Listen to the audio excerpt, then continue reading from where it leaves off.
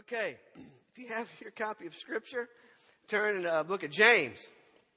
Book of James, it was, you had it bookmarked from this morning. And you read the entire book this afternoon. You didn't watch football. You memorized the book of James. You didn't take a nap. That's what we all did today, right? Amen. Today, God just has been wrestling within my chest, within my mind, a lot, as sure for most of you as well. And I think that if you've ever studied through the book of James, if you've ever read through, and he's kind of got the howitzer or whatever, he's got the machine gun out, and he's just firing truth after truth after truth, and he's got a lot to say.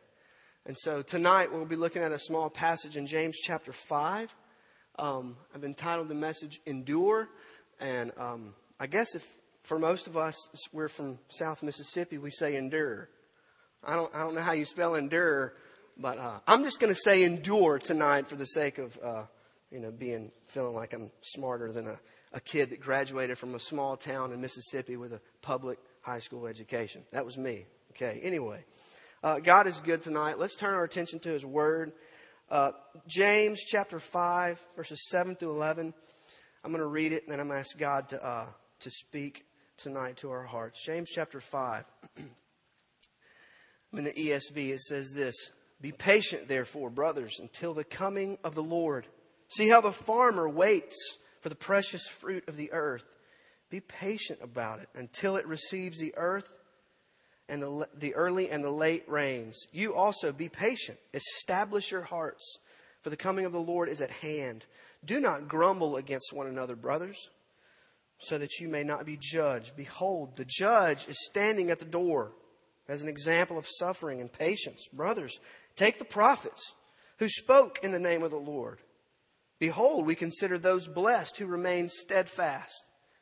You have heard of the steadfastness of Job, and you have seen the purpose of the Lord, how the Lord is compassionate and merciful." Let's pray. God, we thank you for your word. We thank you for your precious word to us tonight. God, I pray that you would teach. I pray that you would preach. Pray that you would use your servant tonight. God, I love you. I thank you for your precious word. Open up our hearts to the truths within tonight. And we pray this in Jesus' good name. Amen. Well, question that I just will start out with is, do you struggle with patience while suffering? I mean, who in their right mind would say, not me? Because in the midst of suffering, no matter how great or small, no matter if it's something if it's a wound that's trying to heal on your body, there's part of you that you get a little nervous about it. When I was in Belize, many of y'all knew that I got a little scrape on my foot, and I guess I was just being a sissy about it. But I did send a prayer out for you guys, and I appreciate you praying for me. But I was a little anxious about it because I was like, this is really annoying, and I couldn't even fit in my shoe, and it was swelling up, and they down there, they were saying, you need to go to the doctor. That's looking kind of nasty. And I wanted to wait till I came home. And I had this little bitty scrape on my foot. And I remember trying to wrestle within myself, wrestle within my heart, and try to tell myself, it's going to be okay. Just quit being a sissy. Just get over it. And I wasn't really suffering that bad. But I'll take that and I'll poke at myself because I was having a minor inconvenience. And I was struggling with patience in the midst of suffering. So yeah, I think we all at our best can struggle while suffering. Even and sometimes it's major suffering that lasts a long time. And many of you know full well. I mean, the years that you've suffered with, fill in the blank for your life, whether it's an emotional suffering or family suffering. You want one of your children or your family member to come to faith in the Lord. You've just wrestled with God with that. You've suffered through that. We know what it means to suffer. And I think the key to suffering is just endurance. Because as much as pastors on TV would like to try to get across to the world that you can somehow live life without suffering if your faith is good enough or whatever kind of baloney that they're saying. The truth of the matter is life stinks sometimes, and we're going to suffer. So it's not if you're going to suffer, you will suffer, and the key to suffering is endurance. You push through, and you ran the race with endurance. He's not here tonight. I'll pick on him. Luke runs the store, the Run and Try store. He runs for miles and miles and miles, and he bikes for even more than that, and he can swim for miles. I mean, it's just incredible what people can do when they condition their body for that type of endurance. When we were in Belize, Luke was talking about running, and he has those really bright running shoes. And some of the boys kind of realized that, okay, he's a runner. He can run for a long distance. And one boy's name was Benji. He looked at Luke. He said, "Why are you still fat?" And it was funny. I laughed out loud, and Luke was just like, "Because I like to eat." But the funny thing is maybe the next day or so, one boy named Tyreek got up with Luke in the afternoon because Luke was going for a run. And this Tyreek guy is like, he's in the body of like a 19-year-old, and he's like 13. And so he's ripped up, and he doesn't know he's got muscles, and he's really fast. I mean, he could just run around this place. I mean, he looks fast. He is fast. Well, he decided to run with Luke. Well, now I love Luke, but he doesn't look fast. But he just left Tyreek in the dust. I mean, he just blew him out of the water, and Tyreek came crawling back. And I'm like, what happened? So he can last longer than I can. It's because he's conditioned his body to endure. We need to condition our hearts, our spirit to endure. And sometimes it just takes just going through the valley, through the trenches, and then you realize that you can endure suffering because you've been there. And you can go to someone else who's going through a trial. You've been there, and you can kind of walk with them through it because you have conditioned yourself to endure. If you've read through the book of James, you know right out of the gate, he says something that's just troubling. Right in chapter 1, it says, "Count it all joy, my brothers, when you meet trials of various kinds." That's ridiculous to us to say we can count it joy when we meet trials. And you've all heard this passage. You've all read it. And you've all rolled your eyes at that. You've all heard preachers talk about it. But there's an understanding we have in the book of James that James knows that people are suffering. That brothers, sisters in Christ, they experience suffering. And how do we deal with that? And then throughout the book of James never concludes that somehow we'll escape suffering. Paul celebrates the opposite almost. Paul just kind of just enjoy. It's like he's like, I'm glad I'm suffering for the sake of Christ. He says he wants to share in Christ's sufferings in Philippians chapter 3. Paul's resume, if you want to make a note of this, you can see Paul's resume of his suffering in 2 Corinthians chapter 11. He said, "Are they Hebrews? So am I. Are they Israelites? So am I.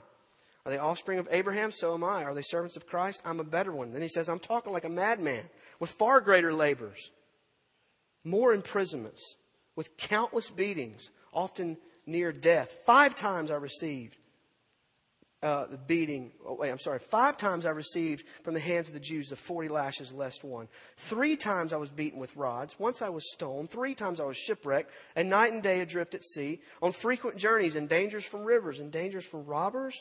It goes on to say, "In danger from my own people, in danger from the Gentiles, in danger from city, in danger in wilderness, danger at the sea, danger from false brothers, in toil and hardship, through many sleepless nights, in hunger and thirst, often without food, in cold and exposure." Now, folks, I hate the cold. He says, "I'm often without food and cold and exposure. And apart from other things, there's the daily constant pressure on me, the anxiety that I have for all the churches." And so Paul suffers well. James is kind of laying out kind of a grid here for us to look at. And I think we can get some encouragement from things tonight of how we can endure. I don't know what's right around the corner in your life. For some of us, I think 2014, it's possible, could be the worst year that we've ever experienced. And we need to endure whatever sufferings could possibly be coming our way. If you look at this passage, verses 7 to 11, I think we can sum it up. Maybe just circle that block of text and just write out beside it, stand firm until the end. Stand firm until the end. Because until the end, we have to stand firm. Because if we don't stand firm, we're going to collapse. We're going to fall away. Stand firm until the end. You know, when we look at the suffering that Paul deals with, that James deals with, that a lot of us deal with, maybe even tonight, this week, we've gone through some suffering. I think we can look at this passage and get some illustrations that can help us in our suffering. So the first example that James uses in these passages, he gives us 4, I believe. First one is the endurance of the farmer. The endurance of the farmer. When I was a kid growing up in Purvis, Mississippi, every summer I would try to get a job, a summer job. And I worked at the chicken plant in Collins, Mississippi one summer, and that stunk, literally. I had a job with a group called Foster's Fix It, and we did mostly roofing. And that stunk because it was hot. But a couple of summers I worked with a buddy of mine's dad named Mr. Paul. Mr. Paul was a farmer. And we had a lot of fun. But I got a great respect for farmers. If you are a farmer, if you know a farmer, your dad was a farmer, you grew up on a farm, you know that it takes hard work and endurance. Often there's blood involved. There are unexpected things that break and happen that you just aren't prepared for. We would show up at the farm about 6:30 in the morning, and there's no telling what we'd be doing. A lot of times we would work until 10 o'clock that night, whether it's building a fence or doing something with the blueberries or the peanuts or whatever. It's just a lot of work. And Mr. Paul was a good farmer, but he was, you could see in his hands, you could see the skin on his face. I mean, he was in the sun, he was in the dirt. He worked really hard.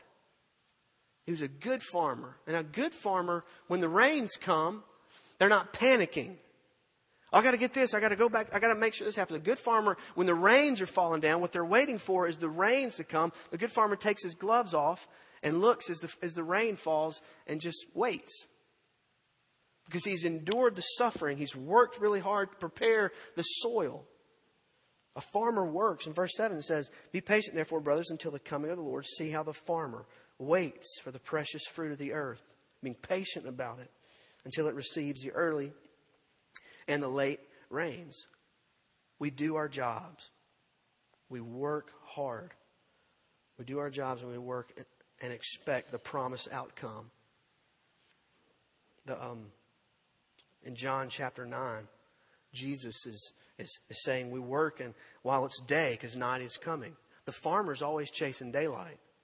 As believers, we're always working. We're always chasing daylight. Because nighttime, the farmer doesn't work at night. He can't unless he's got, well, I guess you can now. You got really good lights on your tractors now. You can work at night some. But the farmer works. Not only does the farmer work, but the farmer is prepared before the rains. I love this phrase, establish your hearts. In verse 8, you also be patient, establish your hearts before the coming of the Lord. When I was a kid, I liked to occasionally build things. My grandfather was a hammer swinger. He could build anything, chairs and that kind of thing. The biggest project I ever did by myself was I built a screened-in porch when I was a teenager at my house, and I was pretty proud of it. It wasn't square, but I was pretty proud of it. One of the things that I liked to do was play basketball, and I remember putting my basketball goal up, and I dug a pretty big hole, and I got the concrete, and I put the pole in there. And if the concrete's really wet, I mean, if you've put a post in the concrete, you can't just put the post in the concrete and then walk away. You got to let it get kind of set a little bit, right? And you got your level on one side, and you go to level on the other side. You try to you're establishing, you're fixing the post. And so we have to do that. He says, establish your hearts. You got to hold on to it while it's setting and let it get fixed. When he says establish your heart, those are strong words. And the reward is here is the king is coming. He says the coming of the Lord is at hand. Establish your heart. Get it set. Because a couple of times I had buddies of mine back into my basketball goal. Well, it was set pretty good. Had a big hole of concrete. And when it got hit, it just didn't really budge too much. And we fought. No, I'm kidding. Don't hit my basketball goal. But that post was established. We need to establish our hearts, to get it fixed. And then the rains will come and we'll be okay. Because we're fixed, we're firm, we're established. I think also the farmer understands teamwork. Mr. Paul could have done a lot by himself on the farm, but he had us come. And we did some crazy jobs. One job we had, there was a disc that broke off of his tractor, and we went into town and we welded it together. Me and a friend of mine, we didn't have shirts on. We were holding the disc like that, and the guy was welding in our face like that, and it was just splashing all over us. Mr. Paul was laughing at us, and we were screaming, and we looked like we had chicken pox the next day. But we did all kinds of crazy things. We did things together. If we were going down the blueberry row, somebody was driving the tractor, somebody else was hopping out with all the mulch, and somebody else was grabbing by hand all the wasp nests and throwing those out. And at the same time as he was driving, he was shouting orders at us. You do this, do that. So we see in the middle of this, it almost looks like it doesn't fit, where James says, do not grumble against one another, brothers, so that you may not be judged. Behold, the judge is standing at the door. See, there's in this suffering that we're going through, we establish our hearts. We get fixed on the Word and get fixed on who God is. But at the same time, we got to do this together.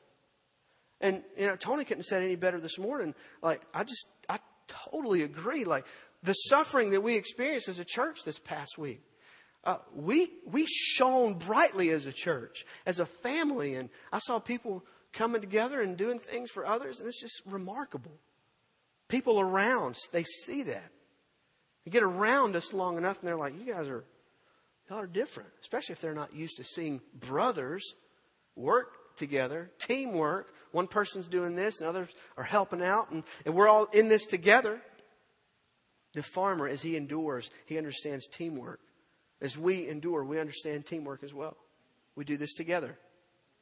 I need your help. Y'all need each other's help.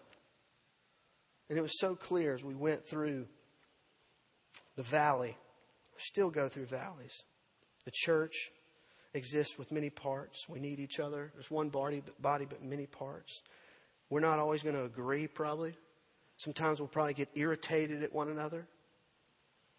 Sometimes it might even get ugly. But we got a job to do. We work together. And we do it before the Lord returns.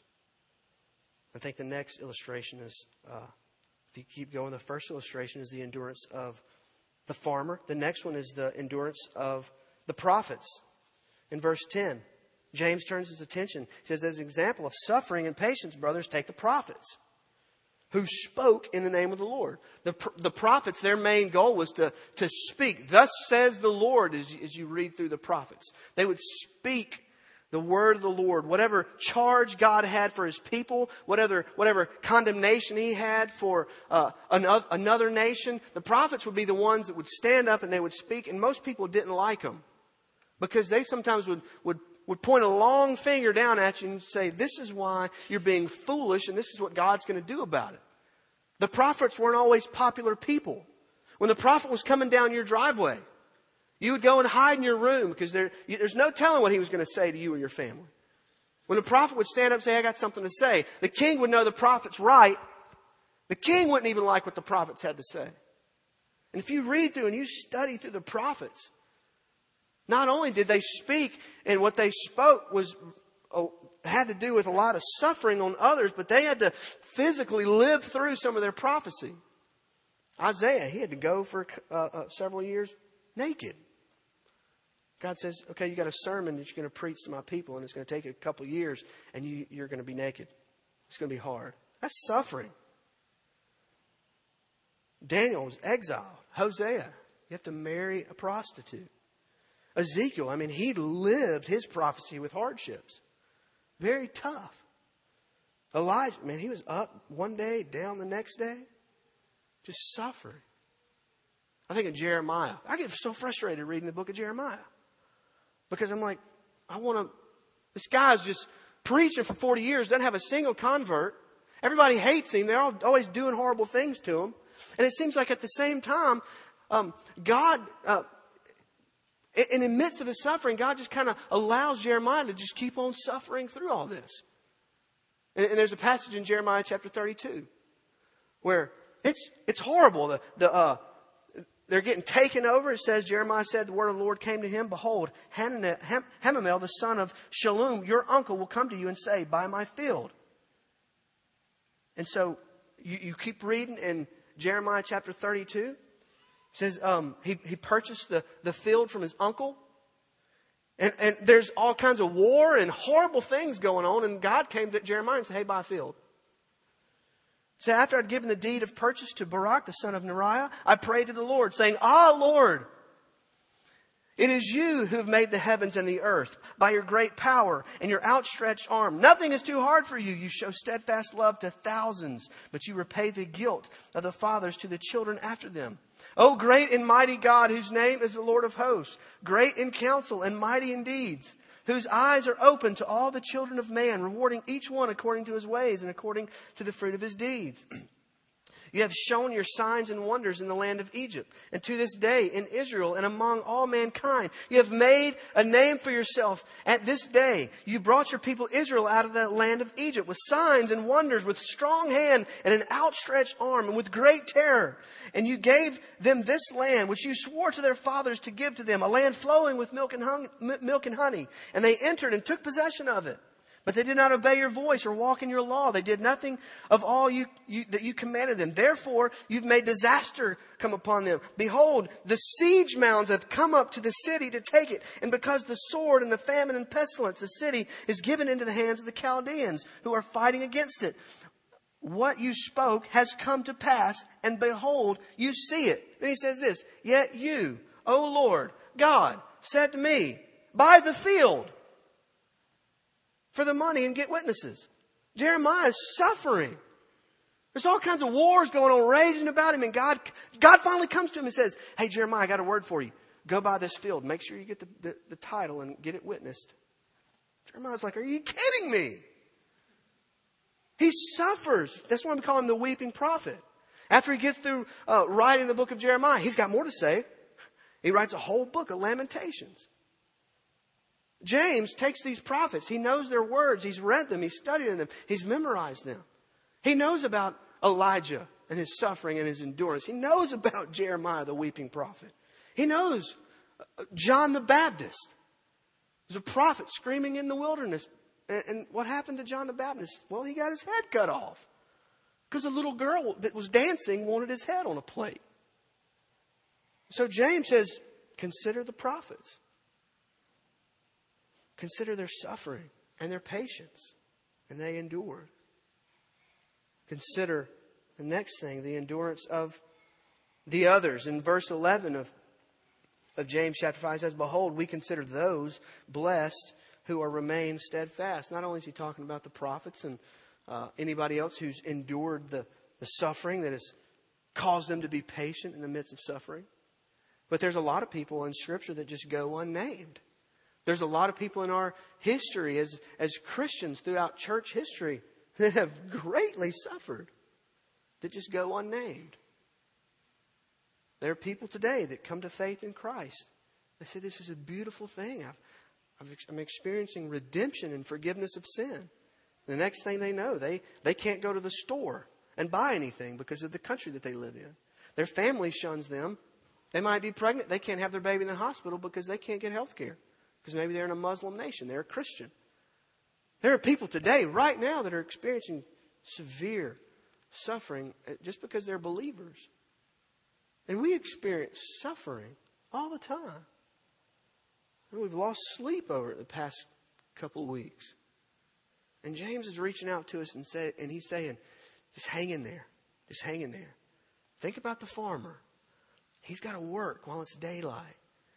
He's got to wait for the rains. And he's saying, think about the prophets, how they experienced the suffering and patience. They say, think about all these others. And in the book of Hebrews talks about people that have gone unmentioned. In Hebrews chapter 11, We call that the Hall of Faith or the Hall of Fame of Faith. And in Hebrews chapter 11, it says, others suffered mocking and flogging and even chains and imprisonment. They were stoned. They were sawn in two. They were killed by the sword.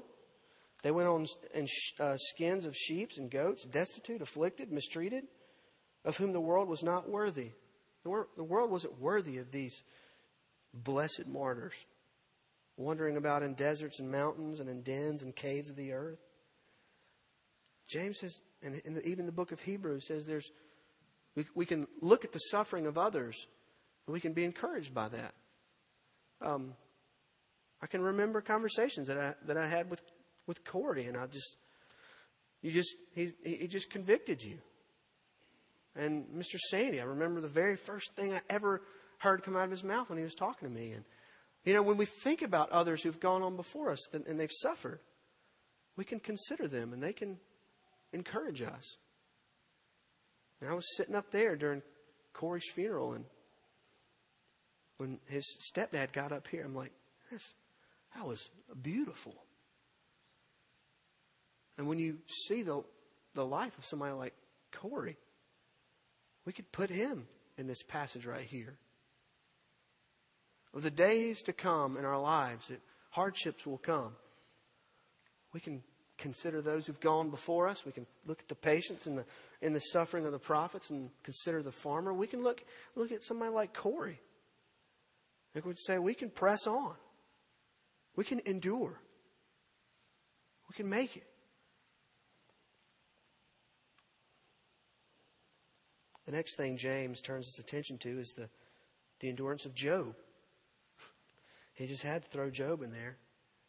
We always talk about Job when we're suffering or experience something that's causing us to need patience in our life. You've heard the steadfastness of Job. You have seen the purpose of the Lord and how the Lord is compassionate and merciful. We've all heard the steadfastness of Job. He lost it all, everything. In a matter of days, he lost all of his family and all of his stuff and his health. All he was left to do was just plop down and just kind of suffer. He had people in his ears, and his wife and his friends who weren't that great of friends, talking here and there, and he just suffered. So thousands of years after that, James is writing this to believers who are suffering. And thousands of years after that, we're sitting here as believers and we suffer and we bring up Job again. Sometimes we think, he suffered, but God probably wouldn't do that to me. And we have to think sometimes. We have to endure. I think we need to be reminded that God has a purpose and a plan for us that it far exceeds our understanding. When I think of the faith and the trust in God that Corey Gregory had, Corey lived a life of suffering. It's because of that God was able to just reach into his heart and just massage his love into the deepest parts of who Corey was. Because he was hurting. And then we ask ourselves, is God more concerned about our health and well-being, or is he more concerned about our faith? Does he want our circumstances to be without pain, without suffering, or does he want our circumstances to cause us to trust him more? Here's what I do know. I do know that some of you, this past week, you've grown a lot in your faith. You've seen a dear brother suffer. You've seen two families in our church suffer. It's caused my faith to grow. It's caused your faith to grow. Sometimes, for the sake of who we are in Christ, for the sake of God's perfect purposes in our lives of sanctification, we'll walk through a valley, we'll suffer. This entire passage in James, this whole thing is rooted in final things, end times, the period on the end of a long sentence, the credits that roll at the end of this movie that God is making in all of us. You see multiple times, be patient therefore, brothers, until the coming of the Lord. In the farmer, the early and the late rains. He goes on to say, establish your hearts, for the coming of the Lord is at hand. The judge is standing at the door. In the midst of any kind of suffering, any kind of trial, what we need to do is we need to hang in there. Establish our hearts. Endure through it. Lock arms with one another. And I see this happening all the time. And I hear about it happening in your Sunday school classes as you're walking, you're suffering together. Arm in arm. But one of the things that we have to look to, that we have to be reminded when we suffer, is on down the road somewhere, God's going to say, that's enough. It's finished. The Bible says in Colossians that God is reconciling all things back to himself through the blood of the cross. Things in heaven, things on earth. God is doing a work. He's in the process of making this all be perfect. That one day, shalom will drop. The new heaven and the new earth will come down. And there will not be a single tear.